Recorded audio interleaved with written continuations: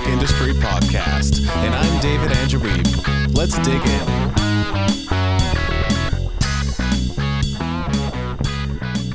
As with 2015, I ended up reading 52 books in 2016. Some short, some long, some about music, others about business, some valuable, others not so much.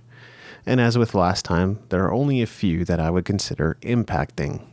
But a couple of the following books have made it onto my essential business bookshelf, so I'm glad I found and read those sooner rather than later. Here are the 6 impacting books I read in 2016. 1. The Compound Effect by Darren Hardy.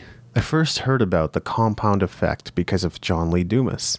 I had already read The Slight Edge by Jeff Olson, and I've even talked about that book here on the blog before, but John pointed out on several of his podcast episodes that this was essentially the spiritual cousin of The Slight Edge. True, The Compound Effect does start off almost the same way, but the subsequent chapters on choices, habits, momentum, influences, and acceleration are based off what Success Magazine founding editor Hardy himself found to be the most valuable principles for attaining success in life. This is where the meat of the book lies. I felt this was the first personal development book I'd read in a while that had substance and value to impart. I'd gone through a bit of a dry spell prior to reading this book, but this got me inspired again and was a good way to begin the year. Whether you're new to personal development or you're taking steps to grow yourself every single day, I think you'll find value in The Compound Effect. 2. Content Inc. How Entrepreneurs Use Content to Build Massive Audiences and Create Radically Successful Businesses by Joe Pulizzi. Read the title of the book again. Does it make you think of someone you know? Well, hopefully you thought of me when you read it, because the Content Inc. model is what I've been building the music entrepreneur into. If you read Content Inc. and don't get excited, then content marketing probably isn't for you. The introduction alone, written by Brian Clark, founder and CEO of Rainmaker Digital, got me fired up. And if you think it's just a book about enterprises growing their businesses using content, you're wrong. Although, if you're a true musicpreneur, you should be reading and learning about business and not just music. Pulizzi talks about several YouTube content creators that are building massive audiences and radically successful businesses.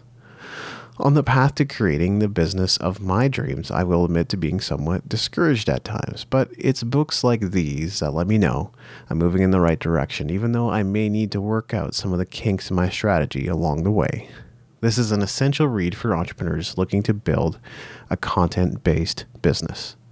3. The 4-Hour Workweek, expanded and updated with over 100 new pages of cutting-edge content by Timothy Ferriss. I'd heard about Timothy Ferriss and his book when everyone else did, but for some reason I didn't get around to reading The 4-Hour Workweek until 2016. Ushered on by other entrepreneurs and my good friend James Moore, I couldn't ignore it any longer. I bought the expanded and updated version, which is 411 pages by the way, and quickly devoured it. I found it to be an incredibly inspiring read, and it's hard to put down once you get going. Lifestyle design is still very relevant in today's world, and though setting up a business and putting it on autopilot isn't exactly a walk in the park, there's something here for everyone, from people who would love to work from home just one day per week, to people who want to travel the world and be in a different country every month. This volume was quickly elevated to my must-read business book list, which also includes Book Yourself Solid and Content Inc. 4. Show Your Work, 10 Ways to Share Your Creativity and Get Discovered by Austin Kleon.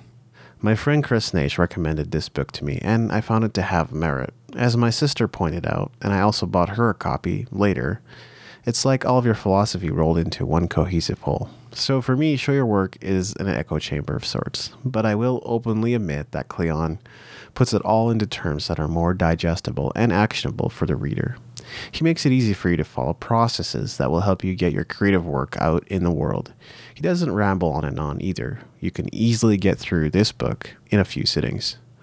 Authors of today should all take note. We need to be doing a better job of communicating our ideas in simpler and more memorable ways. For instance, if you want to drive home the importance of consistency in your articles or books, You need to find new and different ways of saying it because everybody is talking about the importance of consistency. Cleon's written the book that I should have. If you're just getting started in your creative work and you don't know where to start, read this right away. 5. Believe in Yourself by Joseph Murphy. You may have heard of the concept of spaced repetition, the idea that a book changes with repeated readings. It isn't really the book that's changed, it's you. As you grow and develop as an individual, when you come back to a book you've read before, you take away new things from it. While I haven't found this to be the case with every book I've read, it certainly holds true for Joseph Murphy's Believe in Yourself. This little volume contains some amazingly deep thoughts on spirituality and success in life. My first read-through of the book wasn't as thrilling, but my second this year, amazing. This book should be on your shelf, and it's one I will likely keep coming back to. 6. Hustle, The Power to Change Your Life with Money, Meaning, and Momentum by Neil Patel, Patrick Vlaskovitz, and Jonas Kofler. People are a bit confused about hustle because of how it's glorified in our culture. Entrepreneurship is trendier than ever, and long hours at the office is worn like a badge of honor. If that's your definition of hustle, then read this book. It tells us that it isn't about the long hours and sacrifice, certainly not just about those things. It's about discovering our gifts and choosing to pursue them. Passion means to suffer for.